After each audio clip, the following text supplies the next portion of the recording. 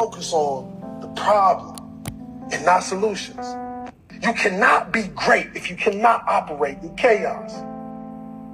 Because if you can operate in chaos, the world becomes Disneyland. Problems become scratches. I can lose my car. Somebody can blow it up. I'm going to go have some sushi with my wife and think about the solution. I know that's not right. The problem. I know that's right. Many people focus on the problem. Wow. And not solutions. Yes, Lord. You cannot be great if you cannot operate. You heard that, huh? You cannot be great until you can operate in chaos. And you know what? So that's what it's been. That's what it's been all this time. All this time, I was in the struggle, but I was strategizing. I was in pain, but I was feeding my passion.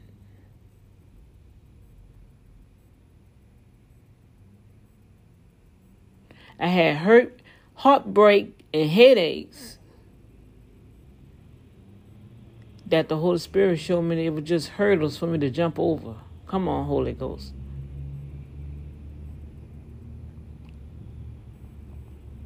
I learned in the midst of the chaos, be creative. Whoa, come on. See, this the things that we have to we have to learn how to succeed in our business. Yeah. That's the only way that we'll have that opportunity to go forward when we take our time. And we have that moment. The pastor preached Sunday. He said, this is a 5-minute week. He said, don't dwell in this stuff for 5 minutes. He said, shake out of it. He said, shake out of it and get on up. Get on the good foot. He got 5 minutes. Moan and groan, whatever that is, and shake up. Get out of it. And so that's what happens. The enemy wants us to stool in it. You know, he wants us to have a pity party. You don't have no time for no pity party. Dr. D done been through so much, and maybe I am kind of hardcore because I done been through some stuff. And I know some people done been through some stuff worse than I done been through. But I know for a fact, the things that I've been through, even as a Christian, half the Christians wouldn't even be able to deal with. I know that for a fact. Somebody told me that. They couldn't believe it. They couldn't believe it. And they said, whoa. He said, she said, I use you for an example today. I just want you to know I didn't call your name, but I asked a question and nobody didn't raise their hand. And I said, if God told you that you had to sleep in your office for 2 years without a bathroom, without a tub and a bed, and you have to literally sleep in the office on the floor for 2 years, how many would jump to it and do it? And she said, nobody raised their hand. He said, well, I know somebody that did it, and you would never know that she went through all that. I was like, what? Yeah. That was an experience of my lifetime. I had an opportunity to count how many liters of, might be kind of gross, but urine that I used through the night, Well, I tell you, I could tell y'all some stories about that situation. Wow. But I didn't give up, y'all. I didn't give up. I sold. I saw some memories came up on the Facebook. Like, Facebook brings memories up. It's memories. Lord, I said, God, I can't believe I was still plugging. I was still helping and sharing and caring. And some people was rude, man. They just didn't know. And I just smiled. Some people were so rude. They was rude to me, y'all. They was rude. They didn't know. And God didn't even tell me to say anything. I didn't say anything. So, we have to really make that conscious decision, like he said. If you can't overcome through the chaos, the struggles, the pain. Hey, I have to get like Denzel Washington. Yeah. Yeah, buddy. Let me bring this down. So I can do a little intro video for my customers so they can get their stuff ready. I'm working on your documents right now. And they gotta get their stuff ready because for some apparent reason, then they had 2 months to get their stuff ready, y'all. 2 months, get their paperwork together, get their money ready. Watch what's gonna happen. Watch what's gonna happen. All right, y'all. Don't forget, y'all can go to Verizon and sign up for the Small Business Digital Ready platform. This whole year they've been giving some serious gems, man, to help you with your business. They really have. I don't know, something up in there in that conference room. Jesus. Had my I don't know, my nose itching and stuff now. I don't know what that was. On my eyes. That's weird.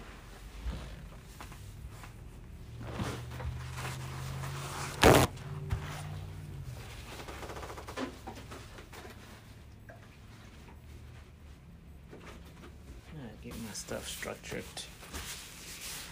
Like my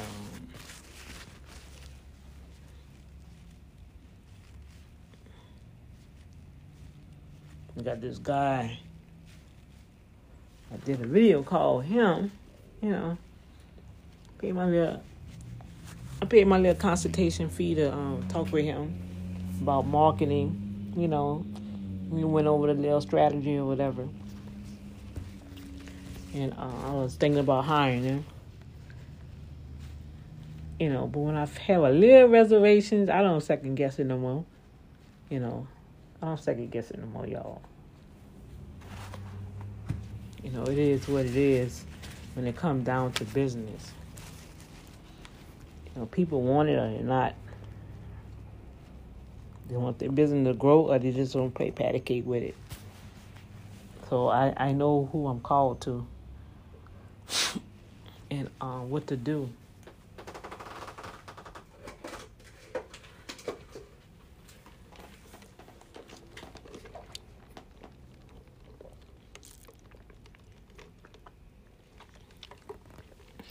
I don't know what this is with my nose. Lord.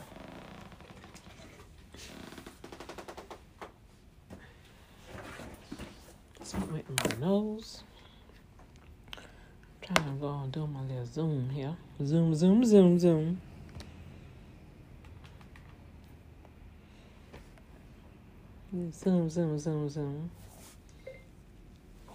And I'm going to need my microphone. And put in a drawer. It's a living document. It's something that is refreshed. And I recommend refreshing that on at least an annual basis because businesses change. Mm-hmm. We learned a lot, many of us, those who have been running a business during the pandemic, around how to pivot and adapt. And businesses change, industries change. So making sure that you are evolving and your business plan is too. So that is the importance of a business plan. It also, for any of you that are thinking of ever raising capital, looking for outside capital, looking for institutional capital from a bank, a business plan will help you tell the story. You don't have that, it's something that they will likely ask you for. At least having a deck and an outline of what your business does. And again, how you're going to make money and when and if then you are going to be able to pay back that money that you borrow, whether that's from an investor or a bank or a friend. So that's fundamentally why we write a business plan. And again, it's that North Star. So let's get right into the 7 components. So I'm going to go fast, but also slow for some of these. And for those of you that don't have the actual document, let me just highlight what the 7 components of a business plan. And again, this is what I recommend. Doesn't have to be what everyone does, but this is what I did. An executive summary, and we'll talk about each of these.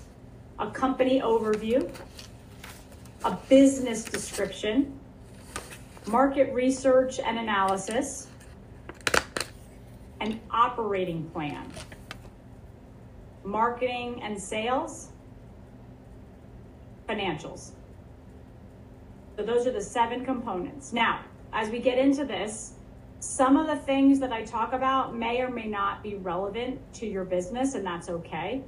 Some of the things might be more relevant. You may have a much bigger section than others.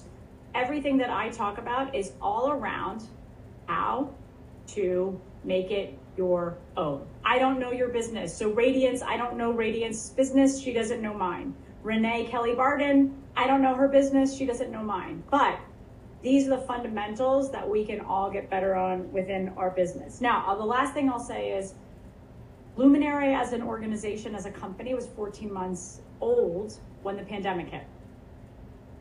If I didn't have a business plan, I would not have been able to survive, because it allowed me to look at which levers to pull, where to lean into, what my customer funnel looked like, what was looking to either shrink or grow in the market, and how could I adapt to what was happening. And so that's why, another reason why I'm so passionate about having that business plan. But let's talk right into each of these sections. And thank you, Tanya, for putting those in there. So again, executive summary, company overview, business description, market research and analysis, operating plan, marketing and sales, and financials. And then a couple of these, and she's put them in there, are sort of that sub-bullets and appendix. An executive summary is exactly what it sounds like. It's a summary of the business. But, and although we're going to talk about it right now, we are not going to do an executive summary first. Your executive summary always comes last. Why? Because it's a summary of what you're trying to accomplish with the business. If you try to do an executive summary first, you will get super frustrated, you will get annoyed, you will put it away, and then you will never do a business plan. Never do it, yeah. It is always done last, because after you fill out all of these sections and you realize all of the goods, the bads, the challenges, the opportunities, now you're actually going to be able to create that summary. But what is the summary? Let's talk about it. This really shows and demonstrates not just the story of your business, but how you're going to be successful and how you're going to measure that success. Will you need outside capital? Or as you're growing your business along the lines, is that something that you are going to? What problem are you solving for? So some people will say to me, okay, I'm not solving for a problem. I just want to create a great product. I want to create a candle or a beauty product. I might not be solving for a problem. And I think we get tripped up with that. It's really about the opportunity.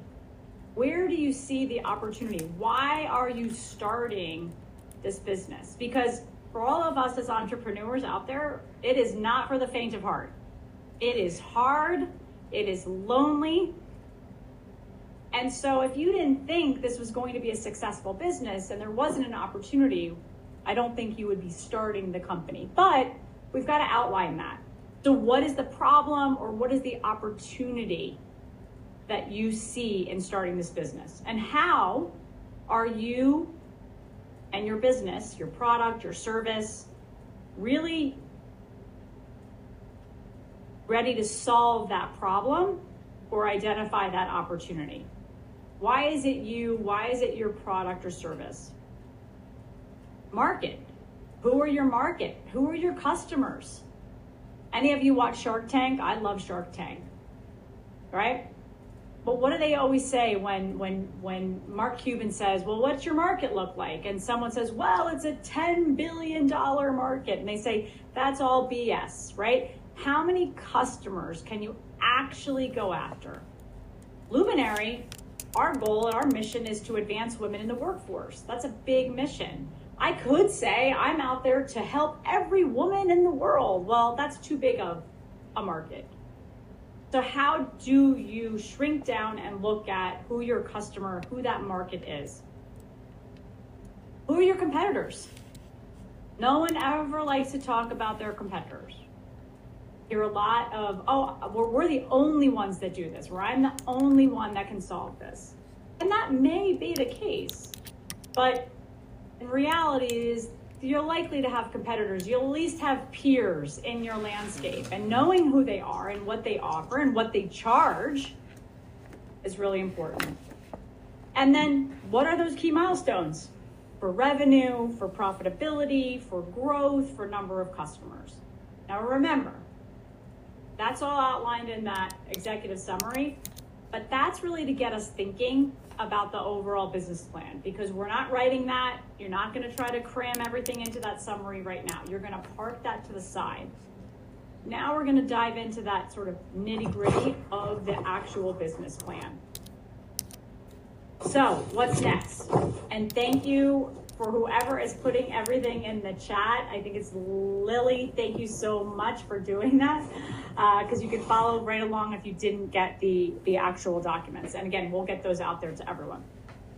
Company overview. Okay, so we parked the executive summary to the side. We're not doing it. We're thinking about it, right? Because now we're thinking about the business. But now let's actually get into the business. So a company overview is really a brief summary of your business. It's helping to provide whoever's reading it, by the way, but also you, a broad understanding of what this business is and what it's setting out to do, how you're going to deliver for customers, and how you're organized. It's a snapshot.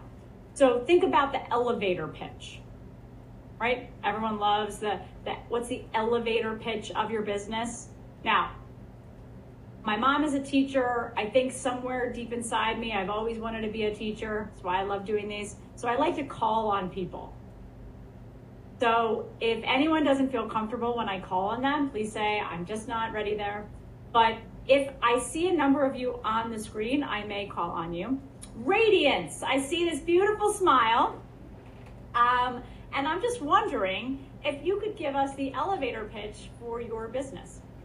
Yes, absolutely. So hello, my name is Radiance Spaiston. I'm the owner and founder of Rooted in Radiance. We are a certified women's business enterprise and women-owned small business that provides training, facilitation, and consulting services to individuals and organizations. And we cover well-being, fitness, and mental resilience.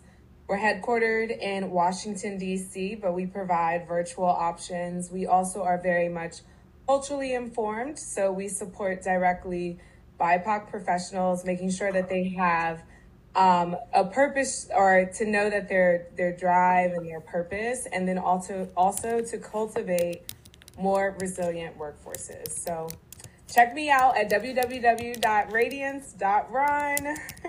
I love it. Now, okay, for those, that was an elevator pitch, right? Amazing, Radiance. And so, number one, I know what she does and I know what her business does, right? Immediately. Number two, I know what her goals are and what she's setting out to accomplish. Number three, she immediately told me where I could find her. That was less than a minute and she did that, right? So as we think about that elevator pitch, doesn't have to be perfect, but you are the founder, you are the owner, you better come out with that passion about your business and about what it is. Now, lots of people will say, I'm not good at this, I don't like to do it. That's okay.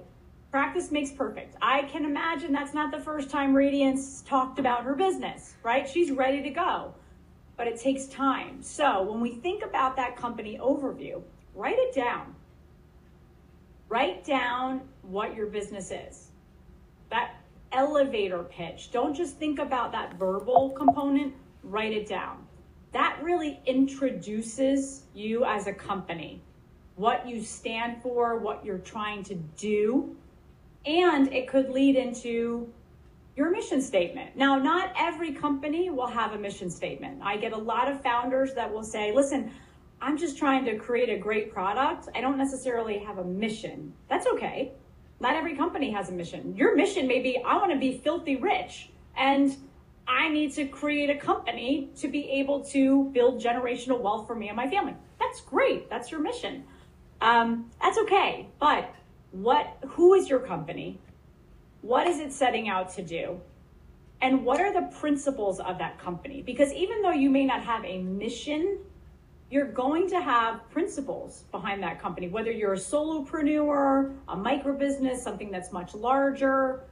We know that now more than ever, people want to buy from companies with purpose.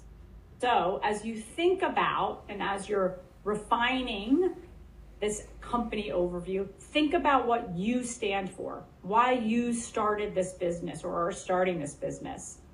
And that leads into your company history.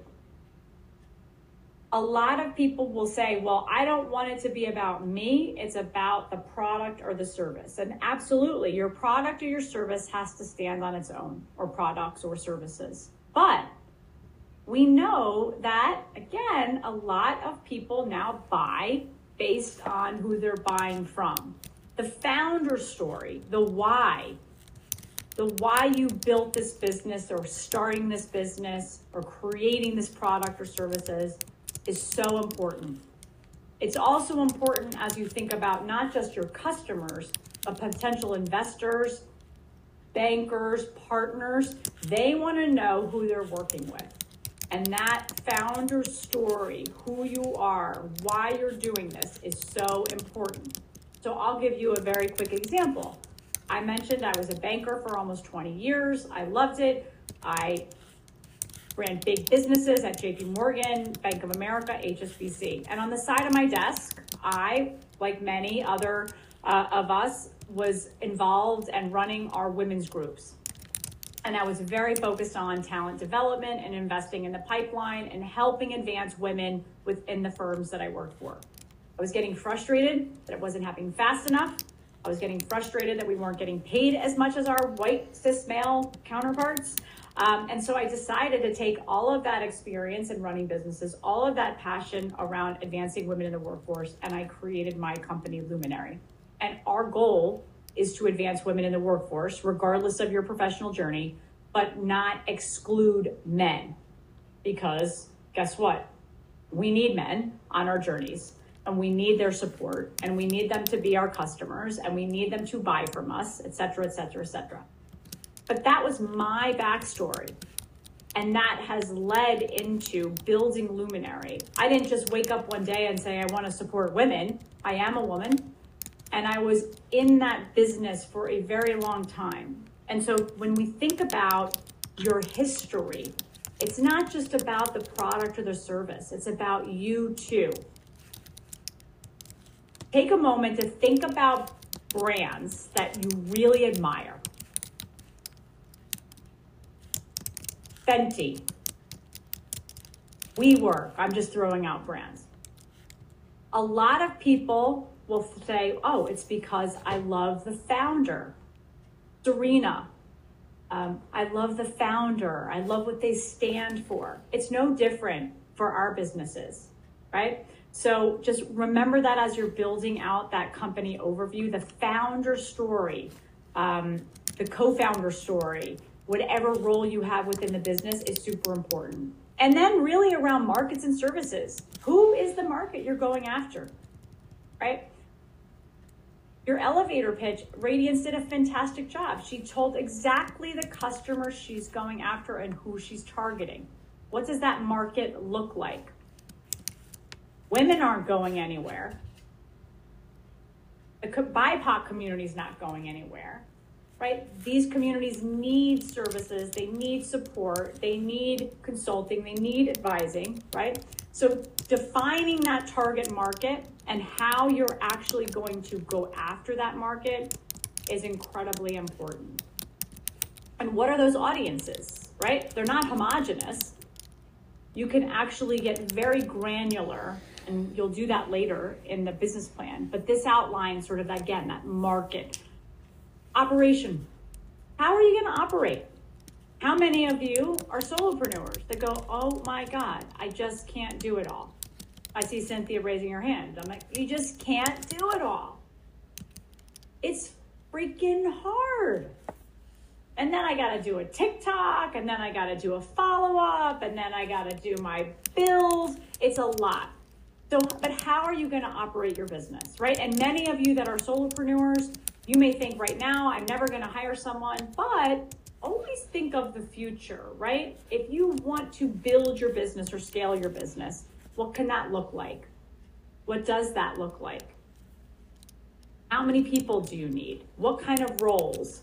When I wrote my original business plan, I remember, and I have the first draft, it's like I need a chief marketing officer, I need a chief financial officer, I need a chief everything. And then I was like, wait a second, how much do these people make? I'm a little baby startup. I'm gonna have to pull that back and actually look at what are the skills that I absolutely critically need to start this business. And that changed dramatically. But I had a baseline to say, okay, what are those roles that I need alongside of me to operate my business? And by the way, that could be full-time, part-time, contractor, freelancer, doesn't matter. But how are you going to run the business or scale the business if you've already got that business in place is really important. And then financial goals. How much money do you want to make? 88% of women-owned businesses in America don't make over $100,000 a year. Like, we gotta bash right through that, right? I want to make millions and millions and millions and millions of dollars a year, right? I think, is Rihanna like the first self-made billionaire? I think so, as a Black woman and woman, I think. Yeah, I want to be Rihanna, right? I mean, what are your financial goals? Oprah, exactly. What are your financial goals for the business? Don't just say, I want to make money. How much money do you want to make? But how much money do you need to make in order to operate the business? Right. And then how much do you want to make? And how are you going to get there? And we'll talk about financials later on. That's your company overview, right? It doesn't have to be 30 pages. That could be a couple of short paragraphs, but it outlines everything that you are doing for your business. And I'm just gonna add, I just saw a thing in there. So when we say make, are we talking before or after expenses? So great question. So there's a difference between making money, right, and profitability, right? I may make money, meaning I am generating revenue. And by the way, the media has done a terrible job in making everything about revenue when we think about unicorns and who's successful and how much money they've raised. Revenue is great. You have to make revenue, but that doesn't mean you're making money, right? You take revenue, you take your expenses, and what are you left with? If you're left with something, you are now making money. Okay, and when are you profitable? And we're going to talk about financials later, but great point. Profit is key. Sustainability is key. Revenue is a key metric, but that is not a metric only for success. Profitability is your goal. Okay, so now we've got the company overview. We've got a little bit of like, what are we doing? How are we going to do it? Now let's get into it. The business description really frames the opportunity we talked about earlier, or the problem that you're trying to solve. It goes into detail about your service and or your product and how you're going to deliver that for your customers. It also outlines the pricing structure. This is where a lot of business owners get tripped up. Like, I don't know how much to price. Am I underpricing? Am I overpricing? How do I know what I should be pricing? But you've got to outline that in order to benchmark where you're at. So as we think about that opportunity or problem that we're solving, what's the current market look like for your product or service? Right? Really think about that. Again, why did you get into this? Why did you decide to start this business? You clearly saw an opportunity for your product or service. But what does that market look like? Who's in the market? Are you targeting a specific customer, a specific geography, a specific industry, a specific community? Who is in that target for that opportunity? And then what other services, products, complementary services or products are you going to be able to offer that target customer? And then you really want to start to define those offers, your offerings, your services, your products in detail. How do you do that? List them out. What is that product or service or both, depending on if you have both? And how much are you charging? Are there tiers of services? Are there bundles of products? What are those products and services, and how much are you charging? Because when we get to the financial plan, all of those numbers are going to make a lot of sense, because then you're going to have to define how many of those customers or those services am I going to have to sell on a monthly, a weekly, an annual basis? How many candles or lotion or juices am I going to have to sell in order to cover my costs, right? So if you're creating or manufacturing a product, you have a bigger cost than those potentially in a services-based business, unless it's very tech heavy and you need a lot of development. What is that pricing? Now, a lot of people will say, well, I don't really know how to figure out my pricing. And I see a comment from a Moss grant writer. I always have taken the average of the top 3 competitors in my area. So I always advise, one, if you're a product-based company, you will likely be able to find your benchmarking those in your landscape, right? Because you have a product. Services-based businesses, it's a little bit harder. But you can do secret shopping. You can talk to potential customers or those customers that you already have. Have they worked with any of your competitors? What are they charging? You should know that, because it's really important as you think about, are you underestimating, undervaluing your product or service, or over? Can you discount? Can you think about discount? So this is a lot of that pricing is, some of it's going to be, I'm going to look at my competitors. Some of it's going to be, if you're a service-based business, what is my time worth? I get a lot of founders that do consulting, coaching. What do they want to charge an hour? And not everybody puts their, to John, not everybody puts their pricing on their website, right? That would be easy. But definitely do your research. And then partners and vendors. So people often ask, why do I have partners and vendors? Why is this a big part of our business? Because partners and vendors not only can help you operate your business, they can become strategic in building your business. And we'll talk about that in the next section around market research and analysis. But you may have identified incredible referral partners, right? Especially if you're a service-based business. You may have an affiliate program or an ambassador program.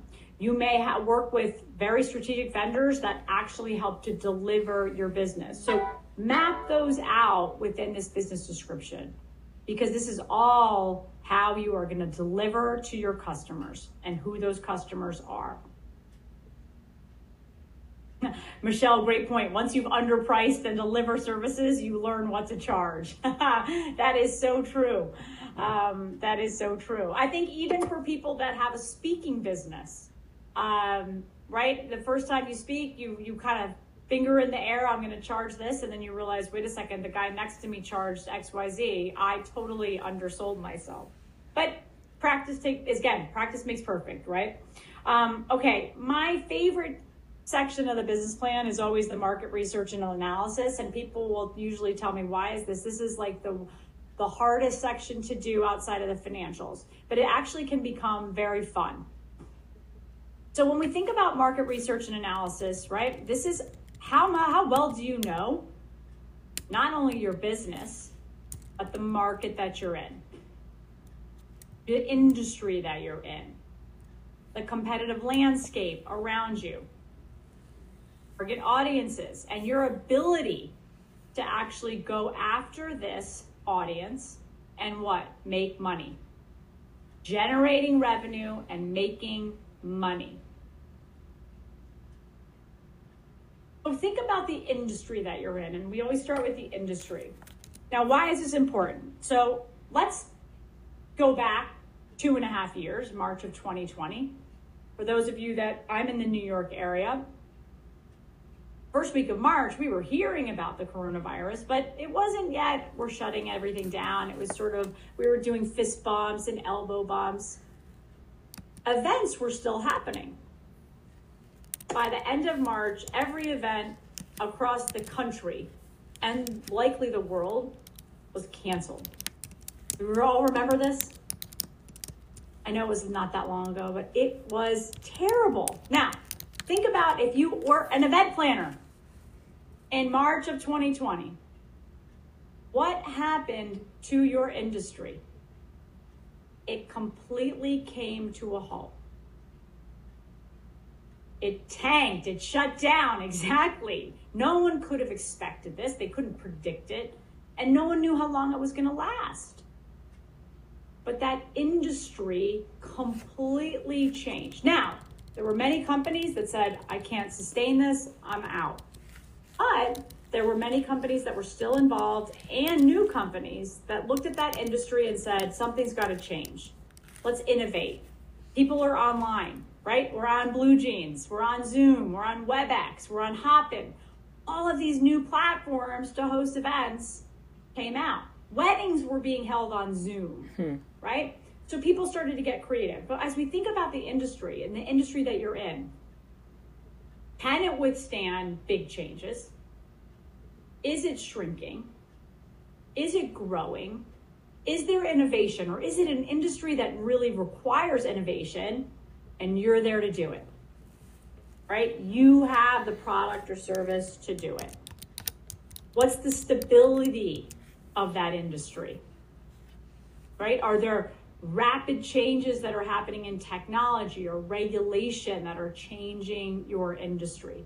Being aware and mindful of what's happening, not that you can control it, right? We can't control that, but being aware and understanding of what's happening in that industry, right? If you're in financial services or fintech, there's a lot of regulation coming. Crypto, we don't know what that's going to look like, but we've got to be prepared for that. And should things happen, be able to adapt or pivot. So that industry is really important. Then we think about market segmentation. How do you look at the markets that you're going after? Who are you targeting upon launching? And by the way, have you done any testing of those markets? If you're already in market, great, you've launched. But if you're new and you're starting this business, have you tested different customer segments? And looking at customer segments can be around quality, pricing, your range of offerings, geography. Again, 2.5 years ago, look at me. I'm in New York City. I run a physical space called Luminary. We do lots of events and programs and workshops every day, but you had to be in New York to participate. Pandemic happens. Literally overnight, my market went from New York City or New York Metro to anywhere in the world. So the geographic barriers that I had were gone.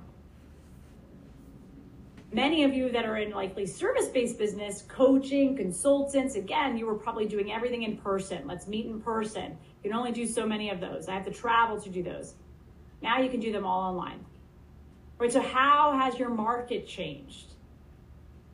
Not just the demographics of that market, but geography. What is that looking like? What are the segments growing, shrinking, right? We can look back to June of 2020 and the murder of George Floyd and Breonna and so many others, and all of these companies coming out and saying, we're going to do more for the Black community. We're going to do more for diversity. I really want someone to do a business case on how many companies actually did something, by the way. But a lot of businesses were started during that time because we said, wait a second, we can actually support the community. We need to do more within these communities and in these audiences. And so again, Radiance talked about BIPOC, right? So we know that this is important, and so many businesses, again, my business was started for that reason. There you go. So really understanding that market and that opportunity and that market segmentation. What is your, I don't like the word market share. I think it's very hard to say I'm going to have X percentage. Goes back to the Shark Tank example. But what do you realistically think you can get as far as customers, right? 100 customers or 5,000 products sold. What are those realistic numbers that you can get to? Competitive landscape, absolutely my favorite part of the business plan, and it's normally everyone's least favorite. Why? Because you have to start thinking about your competitors. No one wants to think about who's their competitor, right? But I'm the best. My product or my service absolutely could be the best. I think our services are the best at Luminary, but that doesn't mean I don't have competitors. And knowing your competitors puts you at a better advantage than not knowing, right? Goes back to think about when you were in school, right? Who are you competing against, right? For the grades, right? What is the, keep your enemies closer. Your friends close, your enemies closer. Competitive landscape is really important because it really not only identifies who's sort of in your backyard or in your sandbox. What are they doing? How is that landscape growing or shrinking, by the way? Who are the new competitors on the market? What are they offering? What's their pricing? What are their differentiators? And how can you mitigate and compete against that? So an easy way to do a competitive landscape without writing every single competitor down and a bunch of paragraph and paragraph is do a quick graph. And the way I look at it is do on the left side, so vertically, write yourself at the top, your company, and then all of your competitors right below that, 5, 10, whatever the number is. And I would say more broadly, your peers. And I'll get to the why I say peer. Write them all down. And then on the top, that horizontal line, write down everything that you're offering, they're offering, pricing, services, auxiliary services, because then you can easily do, wow, okay, I check the box and my competitor checks the box, but I check the box on this service and they don't. Again, I use a lot of anecdotes. If you're not familiar with Luminary, part of our business is a physical space in New York.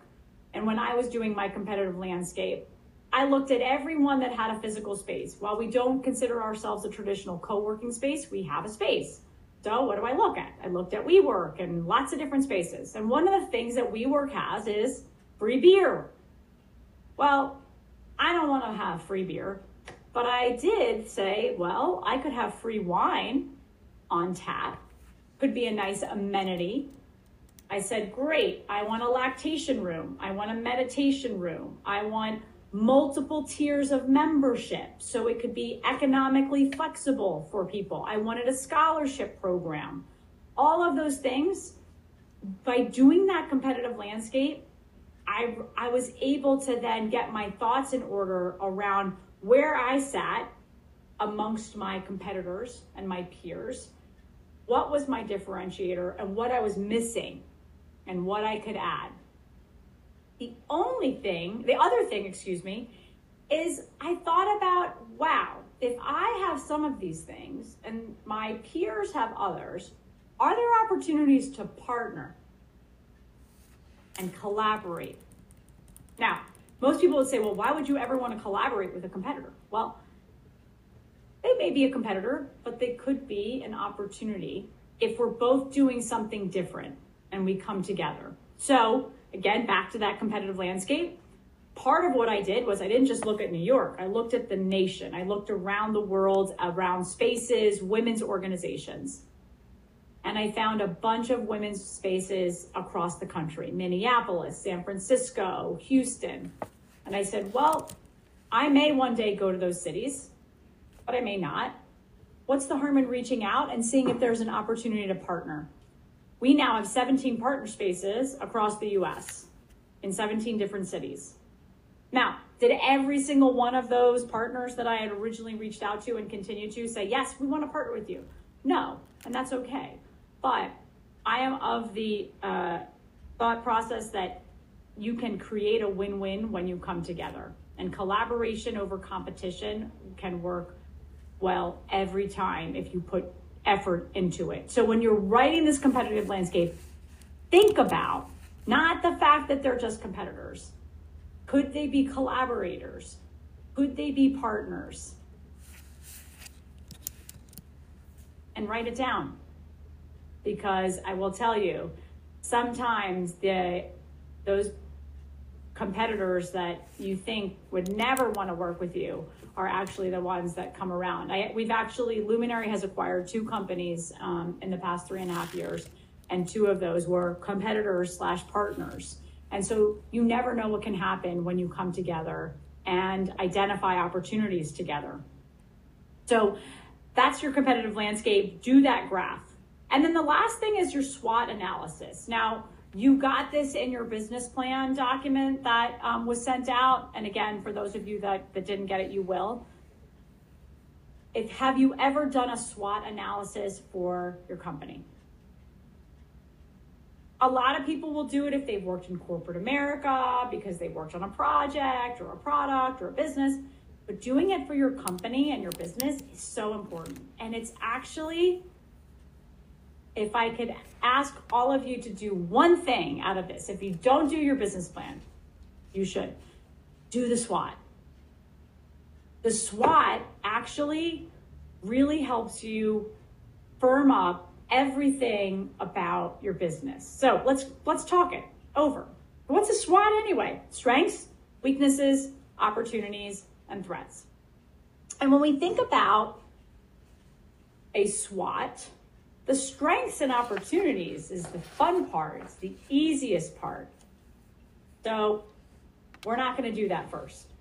We're going to do the weaknesses and the threats first. Why? Because it's going to make us feel terrible.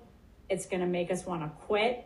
It's going to make us feel uncomfortable. It's going to probably make us want to cry. Why am I doing this business? There's too much ahead of me. I hate it. I'm not doing it. And great, get it all out. And then you're going to put it to the side and you're going to take a couple hours or a couple days and you're going to come back and we're going to do the strengths and opportunities. And you're going to remind yourself why you're doing this business. Now, I will say, sometimes in doing the SWOT, you may find that, is this really worth it for me to do this business because of everything that is ahead of me or insurmountable? And let's talk through that. So on this, the weaknesses and the threats, when we think about and that's on the right side of the SWOT. The strengths and the weaknesses. So everything on the top are really things that are internal. They are somewhat in your control. Your opportunities and your threats, which are on the bottom half of that SWOT, are out of our control. They're external forces. So on the right side, as we look at the weakness and the threats, let's look at the weaknesses. What are the weaknesses of our businesses? What are some disadvantages that your business is facing? I don't have a good website. I don't have technology. I don't have social media or personnel to do technology or social media. I don't have cash flow. I don't have capital. Don't have investors. I lack experience, right? I've never run a business before. I've never built a business before. I don't know what I'm doing. I have a business, but I'm already losing sales. I may have part of a business, but I'm missing some capabilities. What are all the weaknesses that are ahead of you? If you're a product owner, suppliers, supply chain. Now, not necessarily you can't control supply chain and the challenges, but you can control the suppliers that you work with, the vendors, the partners. Those can easily become weaknesses if we don't choose the right partners, vendors, and suppliers. So write all those weaknesses down. Don't be shy. Literally, write everything down, small, medium, and large. And again, like I said earlier, you are going to feel bad. I did this and I felt bad. I do this every 6 months and I feel worse. And then I go on to the left side. But write those down. And then you're going to go to the threats.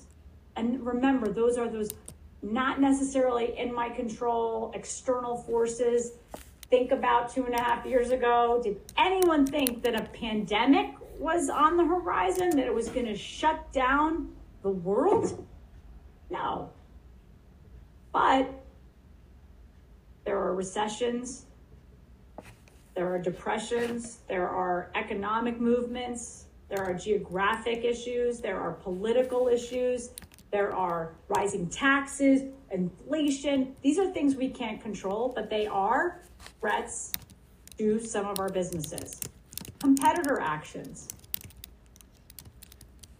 Your competitor has a lot of money, or has raised a lot of money, or has a lot of staff.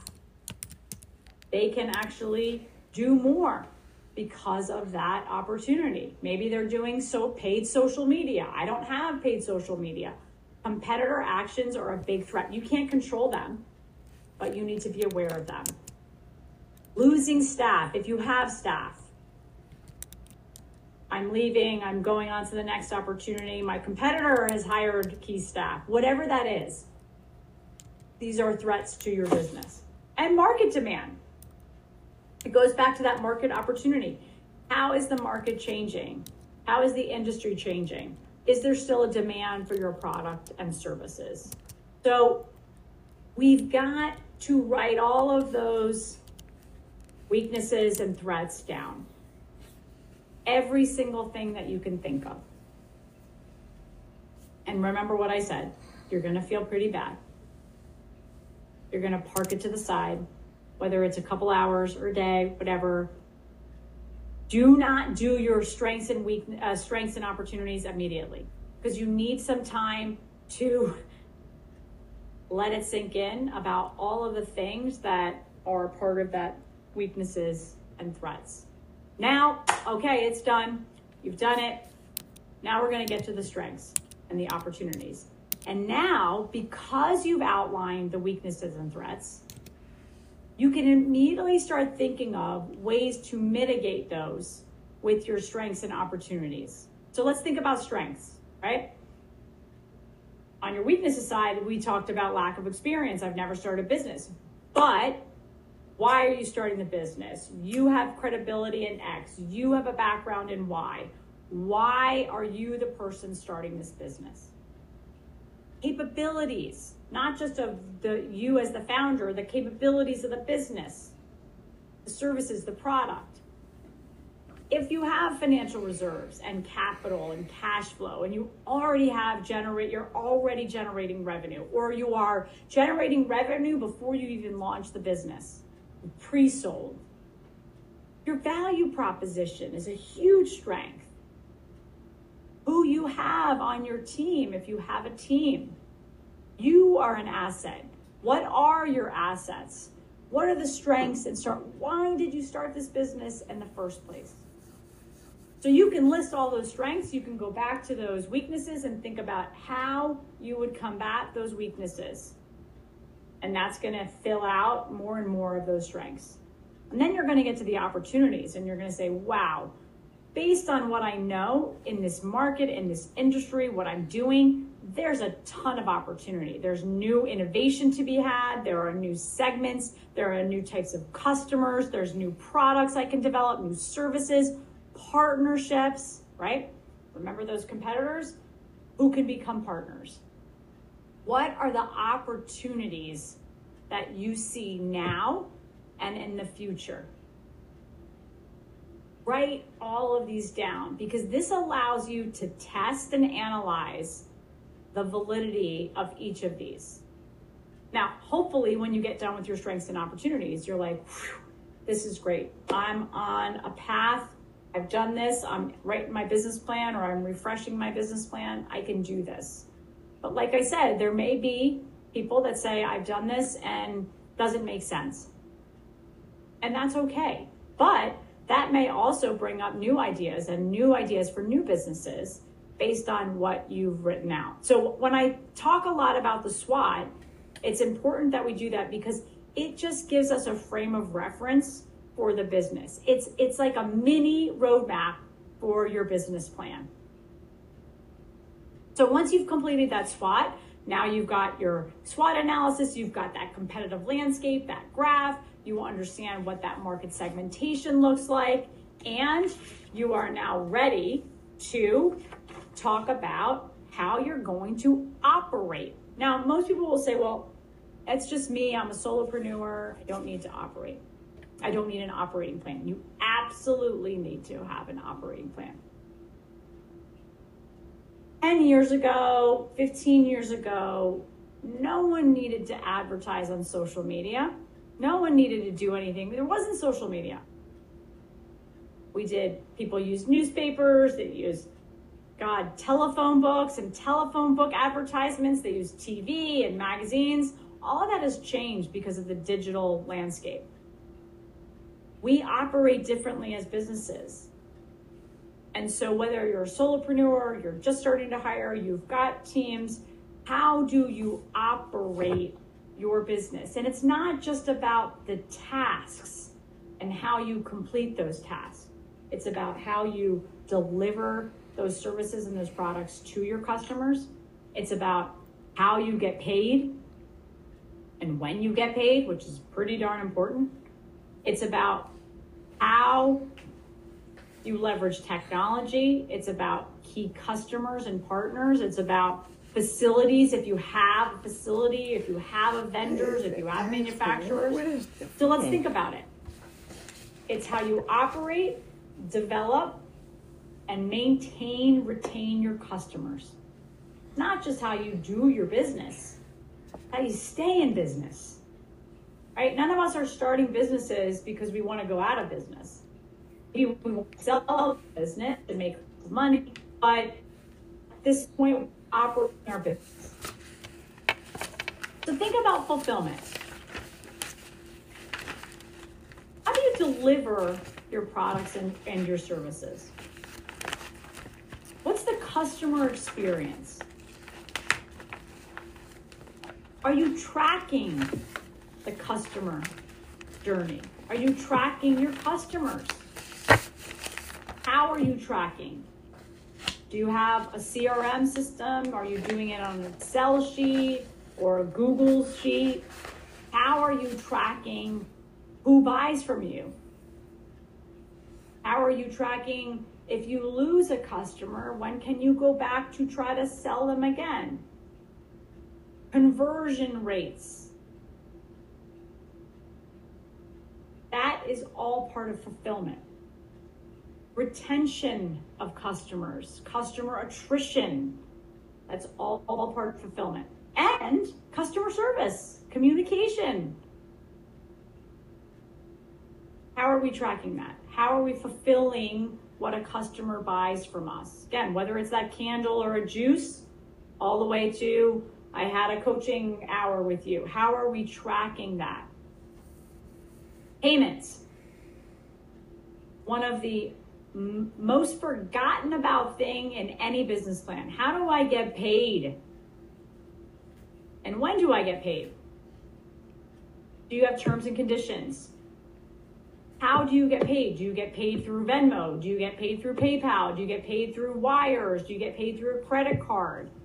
Not only how you're getting paid, how are you tracking that?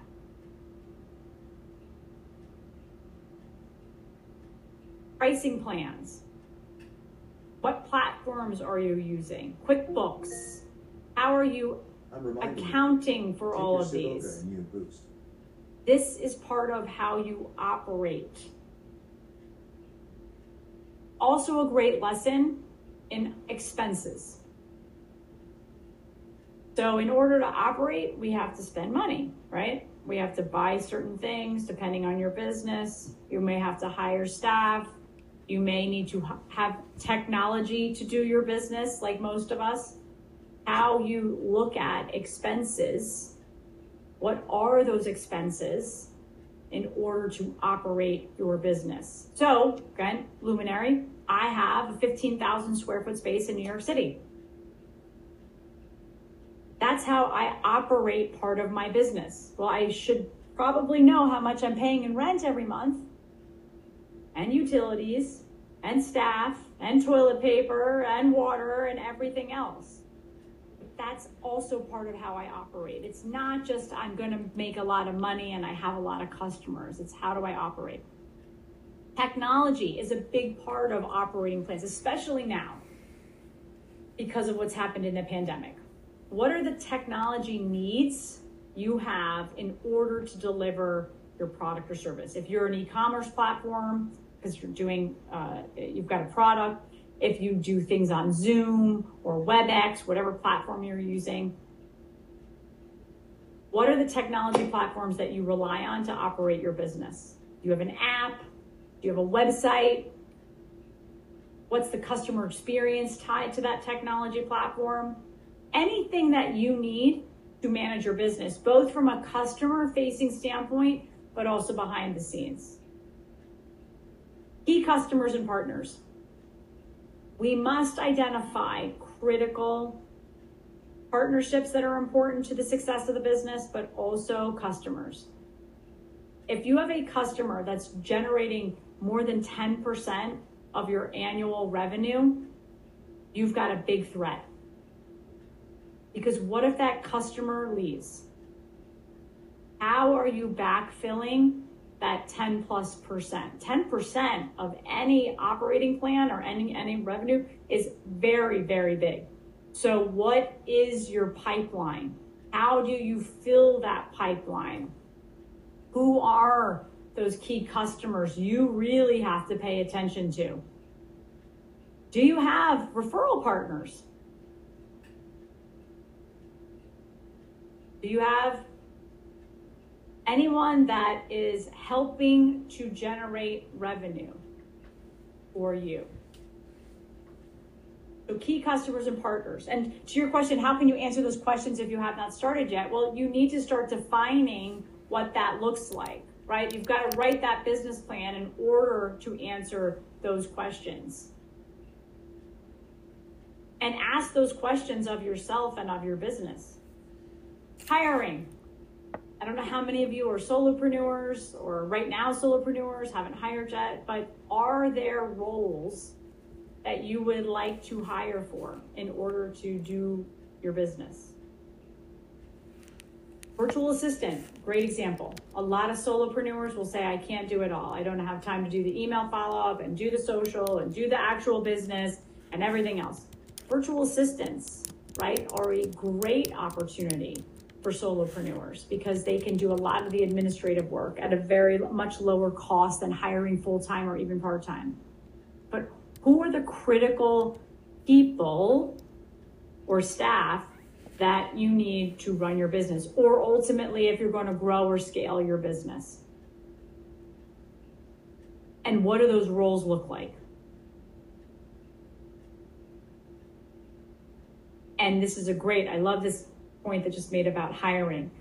If you're hiring or you have to hire, you have to understand what kind of roles you're looking for. Ask people in your network. For example, when I started Luminary, I had to hire someone in programming and development, in marketing, in a number of community management. I'm a banker. Those were not roles that I understood. I knew that I needed them. So I went into my network. I went into a friend who ran learning and leadership development at an organization. I went to people that did community management working at Equinox. And I said, hey, can you tell me what I don't know? Great. These are the things that I need to be looking for when I hire. Can you help me think about salary? What do these people make? Remember, I came from banking, very different. 3, can you help me interview? Now, not everybody will say yes, they don't have time, but if they believe in you and your business, and you've laid out what you want to do and why you're starting this business, I can tell you, there will likely be very few people that will say no. They want to help you. This is a great way for them to get involved and just doing an interview. Are they the right fit for your business? Do they understand what you're setting out to do? And your business plan, by the way, even a modified, very short business description, executive summary, giving that to potential staff is really helpful, because then they understand what you're setting out to do and why you want them on the team. And also, if you want them on the team. And then facilities and vendors, right? It might not be applicable to everyone, but if you have an office space, if you need a space, if you have a brick and mortar, you potentially will want that. What does that look like, right? In order for operate the business, if you have a co-working space that you're working out of, do you have a lease? All the things that you need to really run your business. Vendors, again, key vendors to run your business, technology, suppliers, amenities, if you're using vendors for HR and payroll. This is how we operate our business, right? So this can be as long as you want, as short as you want, but it better cover those key pieces, because it's not just about, I have a bunch of customers. How do you keep those customers? How do you create the best customer experience for those potential customers? How do you retain those customers? And then how are you managing the business?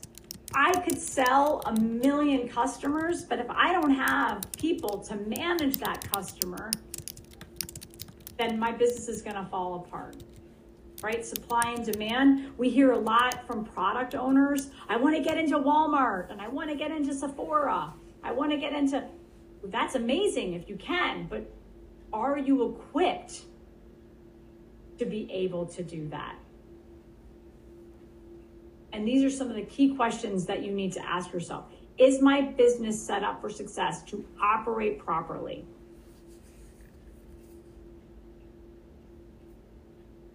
And yes, Radiance, virtual capabilities, absolutely. Actually, yes and no. I mean, that's really technology, right? I don't think it's necessarily facilities. Facilities is more, do you have to be in a physical space to run your business?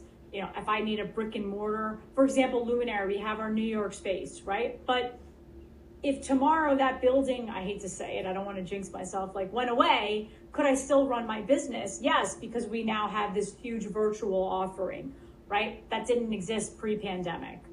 But really that facility is like, do you have a lease? Are you sharing it? You know, what does that all look like? But if you don't require that, yes, it's such an important element of the success of your business. Now, everyone will likely always go to, oh, I need paid social media. So park that to the side. Thinking about a marketing and sales plan is much more than paid social. And to be honest, and I am absolutely not an expert in this, paid social, now everyone does it. It is becoming less effective, right? Think about all the ads you get and the sponsored ads. When I pull up Google now, I see 5 different sponsored ads before I actually get to the link that I really want to click on, right? I don't want to click on the sponsored ads.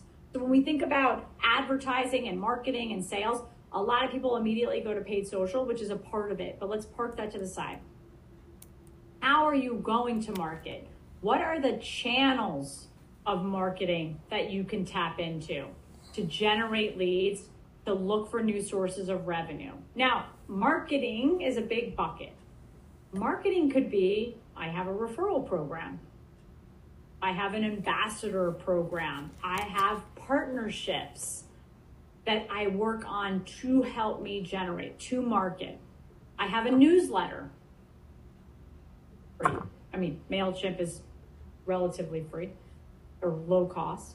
Newsletter. Think about marketing channels that are more organic than our automatic go to the paid social. Speaking opportunities. One, yes, try to get paid anytime you're speaking, but especially if it's for a large company that we know has a budget. But look at our unique opportunities for speaking, because if someone's asked you to talk about yourself, you talk about your business. It's a great marketing tool, free, to be able to talk about your business. How are you promoting the business? Look at your network. Hey, can you send out in your newsletter, you may have another founder that you work with, a friend in your group, can you send out about my business? Can you share on social? Think about those marketing channels a little bit differently than we're being told right now that it's all about putting it on paid social or social. There's lots of ways to market. Storytelling, Radiance, storytelling. Income When I taxes think are of a how we pay-as-you-go market system. Luminary That means and you women pay your and the taxes women as that you we're earn talking income to, during the it's year. all about storytelling. Either It's your not about employer just telling my withholds story. taxes from your pay, or you It's pay about quarterly telling estimated all the taxes on your stories. own. If you have And income that's not creating a subject to withholding, community you may need to make around quarterly that payments. storytelling. This includes income such Why as does self-employment Luminary income, exist? Why, interest, Radiance, does your dividends, company exist? prizes, and Right? rental You didn't income. just think, wake up one day It and may say, I'm going to also start a company. include There was a income earned from reason gig work or you built the company. It goes back to that founder story. Like, get it out there. Tell your story over and over. Why would someone want to buy from you? The why is so important. Your story. And PR. PR doesn't mean I have to go hire someone. Now, it could, but there are lots of ways to do PR. LinkedIn.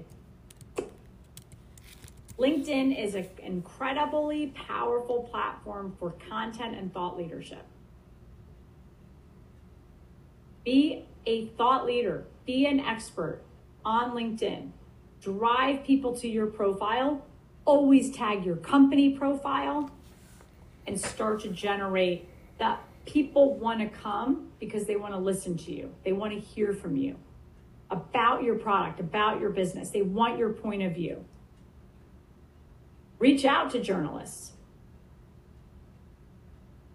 I hear a lot from journalists that they'd much rather hear from the founder than from someone in PR. Again, doesn't mean that PR is not effective. I have a PR person now, but I also try to develop relationships on my own as the founder with many journalists because I want to tell my story and I want them to hear my voice, not just someone who's trying to pitch them. Think about ways to utilize events where your message is out. Tanya, yes, I would always say if you have the opportunity to create a separate LinkedIn profile for your business, yes. Because what happens is people will go to your profile and they'll kind of try to figure out who you are and what you do. If they're able to click on a link within your own personal profile to go to your business and find out what that business does, even better. 80% of Luminary's website traffic comes from our LinkedIn, not from Instagram. Now, that may be different for lots of different businesses, but from our perspective, LinkedIn is a great tool. We're not paying for anything on there. We're just using it as a platform to deliver what we do and how we want to impact women and our male allies.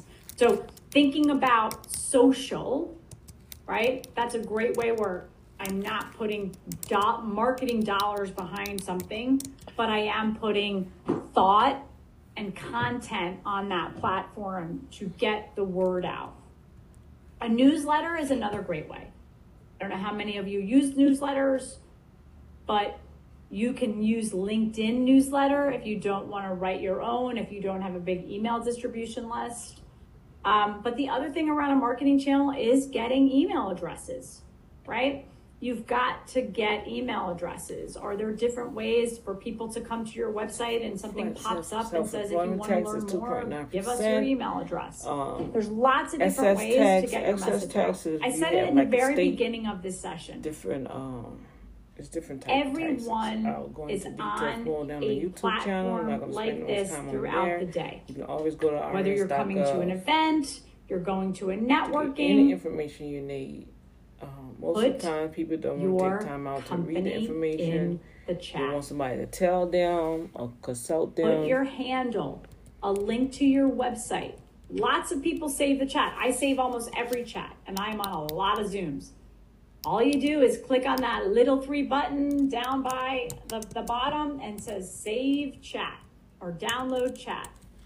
Now I can go back and I can click on those. I can also follow up. I can also then send LinkedIn notes and say, hey, Bijal, I need to connect with you. We were on that session for Verizon Small Business Digital Ready for boot camp. You were on there. I was on there. I'd love to learn more. The worst people can do is say no. If you don't give them an opportunity, then you're kind of defeating yourself. Put everything in that chat. What's the harm in introducing yourself? I love it. Save the chat, download the chat. You never know what can come up from that. And one other little thing that I would say, and some of you have it, when you're on a virtual platform, if you can, in your name, add the name of your company. Because now I see Renee Kelly Barden, and then I know what her company is. Amazing.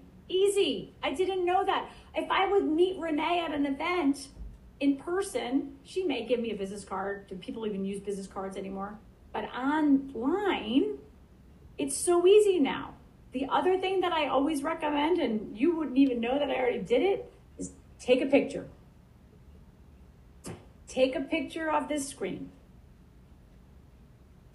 Because now, not only do I have all of the names of people that I could potentially follow up on, those can all be potential opportunities. You never know. And if we're wasting all of this crazy technology and the fact that we've been in a virtual world for 2.5 years, then it's a missed opportunity. So, little bit of like small tips, but free marketing for your businesses. And the next thing that I would say is think about conferences that you attend. Again, Radiant Spence shared experiences. Are there opportunities to promote your business? Panda, I love it. See, speaking of pictures, when you need pictures for your business, please contact me. www.ChandaHopkinsArtistry.com.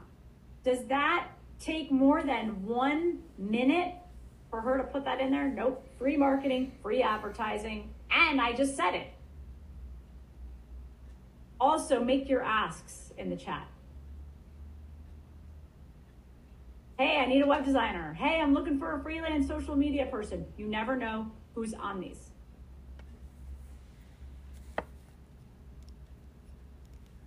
Word of mouth. Don't underestimate word of mouth, right? Think about how we get customers. 90% of the customers I have at Luminary is through word of mouth. It is powerful. So it goes back to that operating plan. How do you deliver for your customers? What is that customer experience? Make it good. Get testimonials. Get testimonials, put them up on social, put them in your newsletter. Have someone write a mini op-ed for you for your LinkedIn profile. Hey, I'm a customer of UR Prospects, and I love the founder, Christina. Testimonials are some of the best organic ways to market. Don't make them long, couple sentences, throw a quote up on your social media, tag that person that is in that testimonial, do video.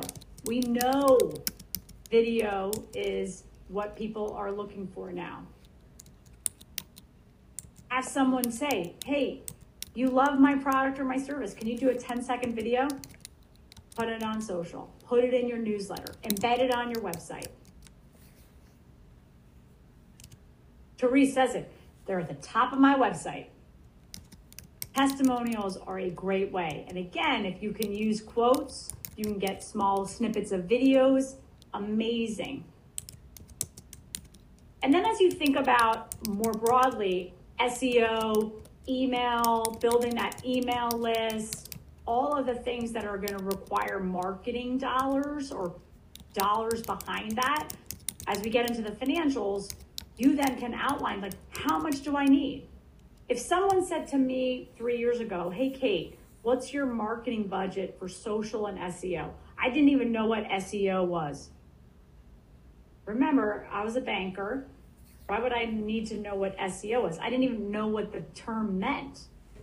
And then I had to talk to someone. I went to my network. What does SEO even mean? Oh, do I have to pay for that? You need to also understand what you're paying for before you pay for it. A lot of people put money behind paid social. They don't know what they're doing. So that really, think about your sales strategy, right? Marketing channels, looking for what's that customer target. What's your sales strategy? Are you the salesperson, right? Solopreneurs, that's it. You guys are the salesperson. But are there partners out there? Are there some of your competitor peers that could become collaborators? Could you pool together your service, their service, and you create a bundle and it's a win-win? Do you hire someone to do sales? Are they part-time? Are they full-time? What does that even mean? Events, pop-ups, conferences, speaking engagements. These are all great ways to market your business. But you have to build that out. And how much effort you need to know when you can pay yourself back. The other thing, yes, Radiance, currently stilettos dropping. The other thing you need to know is you gotta pay yourself. When are you paying yourself? Are you immediately paying yourself? Does that expense, a lot of business owners forget in their expense line to create a payment to themselves. They may have staff, but they forget to pay themselves. So remember, how much do you want to make? There was I have to go back, hold on, in the chat, which I loved, I saw. Begin with the end in mind. What is your end game? Financially, what's your end game? Strategically, do you want to have this business forever? Do you want to pass it on to someone in your family? Do you want to sell it and make a lot of money? And by the way, if you want to make a lot of money, be vocal about it. Because we get nowhere by not telling people to buy from us. I get a lot of people saying, oh, I'd love to support you. How can I help? You can buy from me. Right, right.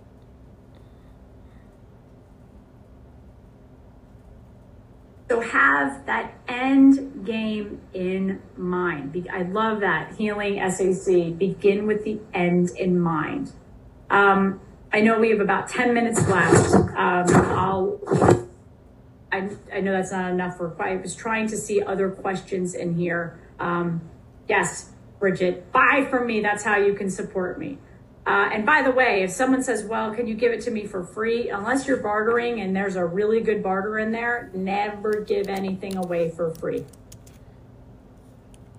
Discount, you can do discounts, but the minute you give away something for free, you've devalued you and your business and your time. And if you follow me on LinkedIn, I write about this quite a bit. Women are always hey, can I get it for you for free? I'm just starting out. I'd love for your business. Well, you wouldn't ask a doctor for free services. Why would you ask anyone else? Yes, go ahead, Christina. So in my business, I have kind of like a chicken or egg situation when looking at our prospective customers. We need the colleges and universities to buy in to sell to the students, but we need the students for the colleges and universities to buy in. So the biggest issue me and my team have had is who do we target first? Like, we figured out the payment structure will likely be the students have to pay first and then get the colleges on board. Mm-hmm. But how do we pitch it to them to buy in when I need I need both. What's the business?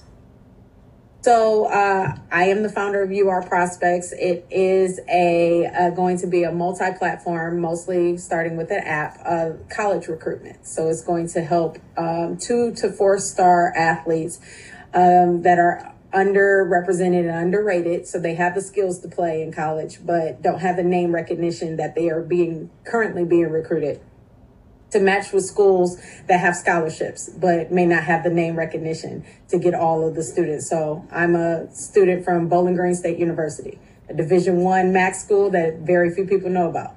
They would be our target schools, or HBCUs and junior colleges. So underrated and underrepresented schools paired with underrated and underrepresented students. So first of all, amazing business.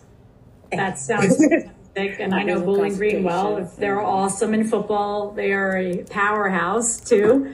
And I saw a little note in there, go Gamecocks. My nephew is a Gamecock. So I'm a Terp. I went to Maryland and I played sports as well. I would say actually on that, and I not knowing at the top, you got to go where the money is. And the money is actually the colleges and university, right? And they want these athletes. So you can simultaneously, while you're pitching those students, target these universities and sell them on the message around why they want to work with you to get these prospects, right? These are people that are flying under the radar. They're also not the prospects that every university and college are going after, particularly the ones that you were talking about. So sell them on the story versus I got to go find all these students first. No, you need their money to go and find those students. So I think you have a little bit of a two-pronged approach. I would put a lot of effort behind the colleges and universities because they're the ones that are going to have the money. The students are the ones looking for the scholarships. They're going to have a very, very small budget to go and find that. Unless you're targeting some, again, institutions that students from institutions that have money. My view is you go where the money is, and the money's going to be in the colleges and universities. And by the way, you target the universities that need help, right? That need to raise their profile. The HBCUs, the D1s like Bowling Green and others that people are like, wait, I didn't even know they were D1. That's who you target, right? Because you're helping them tell their story and how they're getting these recruits that no one knows about. Okay, thank you. And we also are pitching so that the students, they pay the least because our competitors are ridiculously unaffordable. So that when you were talking about pricing, it's like we're going to probably undercut the market for that reason because we're targeting people mostly in inner city schools and school places where they can play. They just don't have the resources to be able to get recruited. They don't have the network. Right. You're providing the network. Yeah. I love the business model. Thank you. Anyone else? We got a few minutes left. I do. I have sure. Jump in, Radiance. Just to kind of revisit, going back to the top, the executive summary and how all this blends together to make that. Yeah, so now, great. So good full circle. So now you've done all the hard work. And by the way, a business plan, and I know there was a question earlier, business plan template, lean business plan, whatever they're called. It really becomes what is relevant to you. I like a full business plan, just how I work. That's how my brain processes things. But if it's a deck, then do a deck. But at the end of the day, your executive summary comes back full circle to why you're doing this business, how you're going to make money, who your customers are, and how you're going to be successful, right? Radiance, you're a solopreneur, right? So you're not out there, I don't think, going out and raising money and trying to figure out who can, invest in you. You maybe eventually, depending on your business, but you just want to be able to tell that story. So think about your executive summary. Let's think about it in a completely different way. Forget investors, forget banks, forget customers. Think about it if Wall Street Journal, Inc. magazine, Fast Company hears about you. Hey, Radiance, what does Radiance do? You can quickly send them your executive summary, right? It's basically just that little bit so they know who you are. If you're hiring someone, here's an executive summary about my company. But it doesn't have to be, it is a summary. People get tripped up with I have to have a million things in there. If you look at the document, you've got six things: opportunity, solution, market focus, competitive advantage. If you want to add in ownership, you are a solopreneur, you don't have to have that. And you don't necessarily need to add in anything on financials, because that's really for people that are looking at you because they want to invest. Yours is all about opportunity, solution, market focus, and your competitive advantage. Why you're in this business, why you're going to be successful. Thank you. If you know any of those magazines and they're just looking to, interview some people, you can tell them. Well, here you go. I'm going to put something in the chat. It's helpareporterout.com. Oh, yes. Thank you. Perfect. Help a reporter out. Whoops. It's help. I put the wrong. Help a reporter out. Sorry. There you go. That's a great one. There are tons of journalists on there that are always looking for different experts. You might respond to 20 and get one, but it's a great tool as you're starting to build up credibility, and be on LinkedIn. Really utilize that for thought leadership, because by the way, the algorithm in LinkedIn starts to push out. If somebody picks that up, you could be a top search. A lot of journalists are going to LinkedIn and looking at content. All right. By the way, if anyone wants to find me, I'm putting in my LinkedIn right here in there. If you want to find me at Luminary, we are Luminary. I know someone asked earlier in the chat if we have a lot of fellowship programs for women business owners, particularly women of color business owners. We are launching 4 new programs starting in September. So stay tuned on our social if you're following us, whether you get our newsletter. I have to type as I'm talking. So sometimes We Are Luminary is our, follow that if you're looking for and need some help. But we are launching 4, and that's going to cover about 300 or 400 fellowships just in the fall for women business owners. So, and listen, I would also, last thing is, please check out more of the courses on the platform, Verizon Small Business Digital Ready. They have great courses on customer fit, marketing channels, financials. This is a live program, but they have tons on the platform. And if you don't know, there's also the more you do, the more you take, then you can be eligible for all of the Verizon Small Business grants that are out there. And those are financial, monetary. So thank you everyone for joining. I really appreciate it. There's a survey that Tyler just put in there. If we love feedback, there's more to learn for us and more I can do. Please put that in there. But I really appreciate everyone joining and all of the comments and everyone putting the information in the chat. And I learned just as much as you guys do. So thanks for being here, and we'll see you on the next one. Thank you, Catherine. Thank you. Thank you. Thank you very much.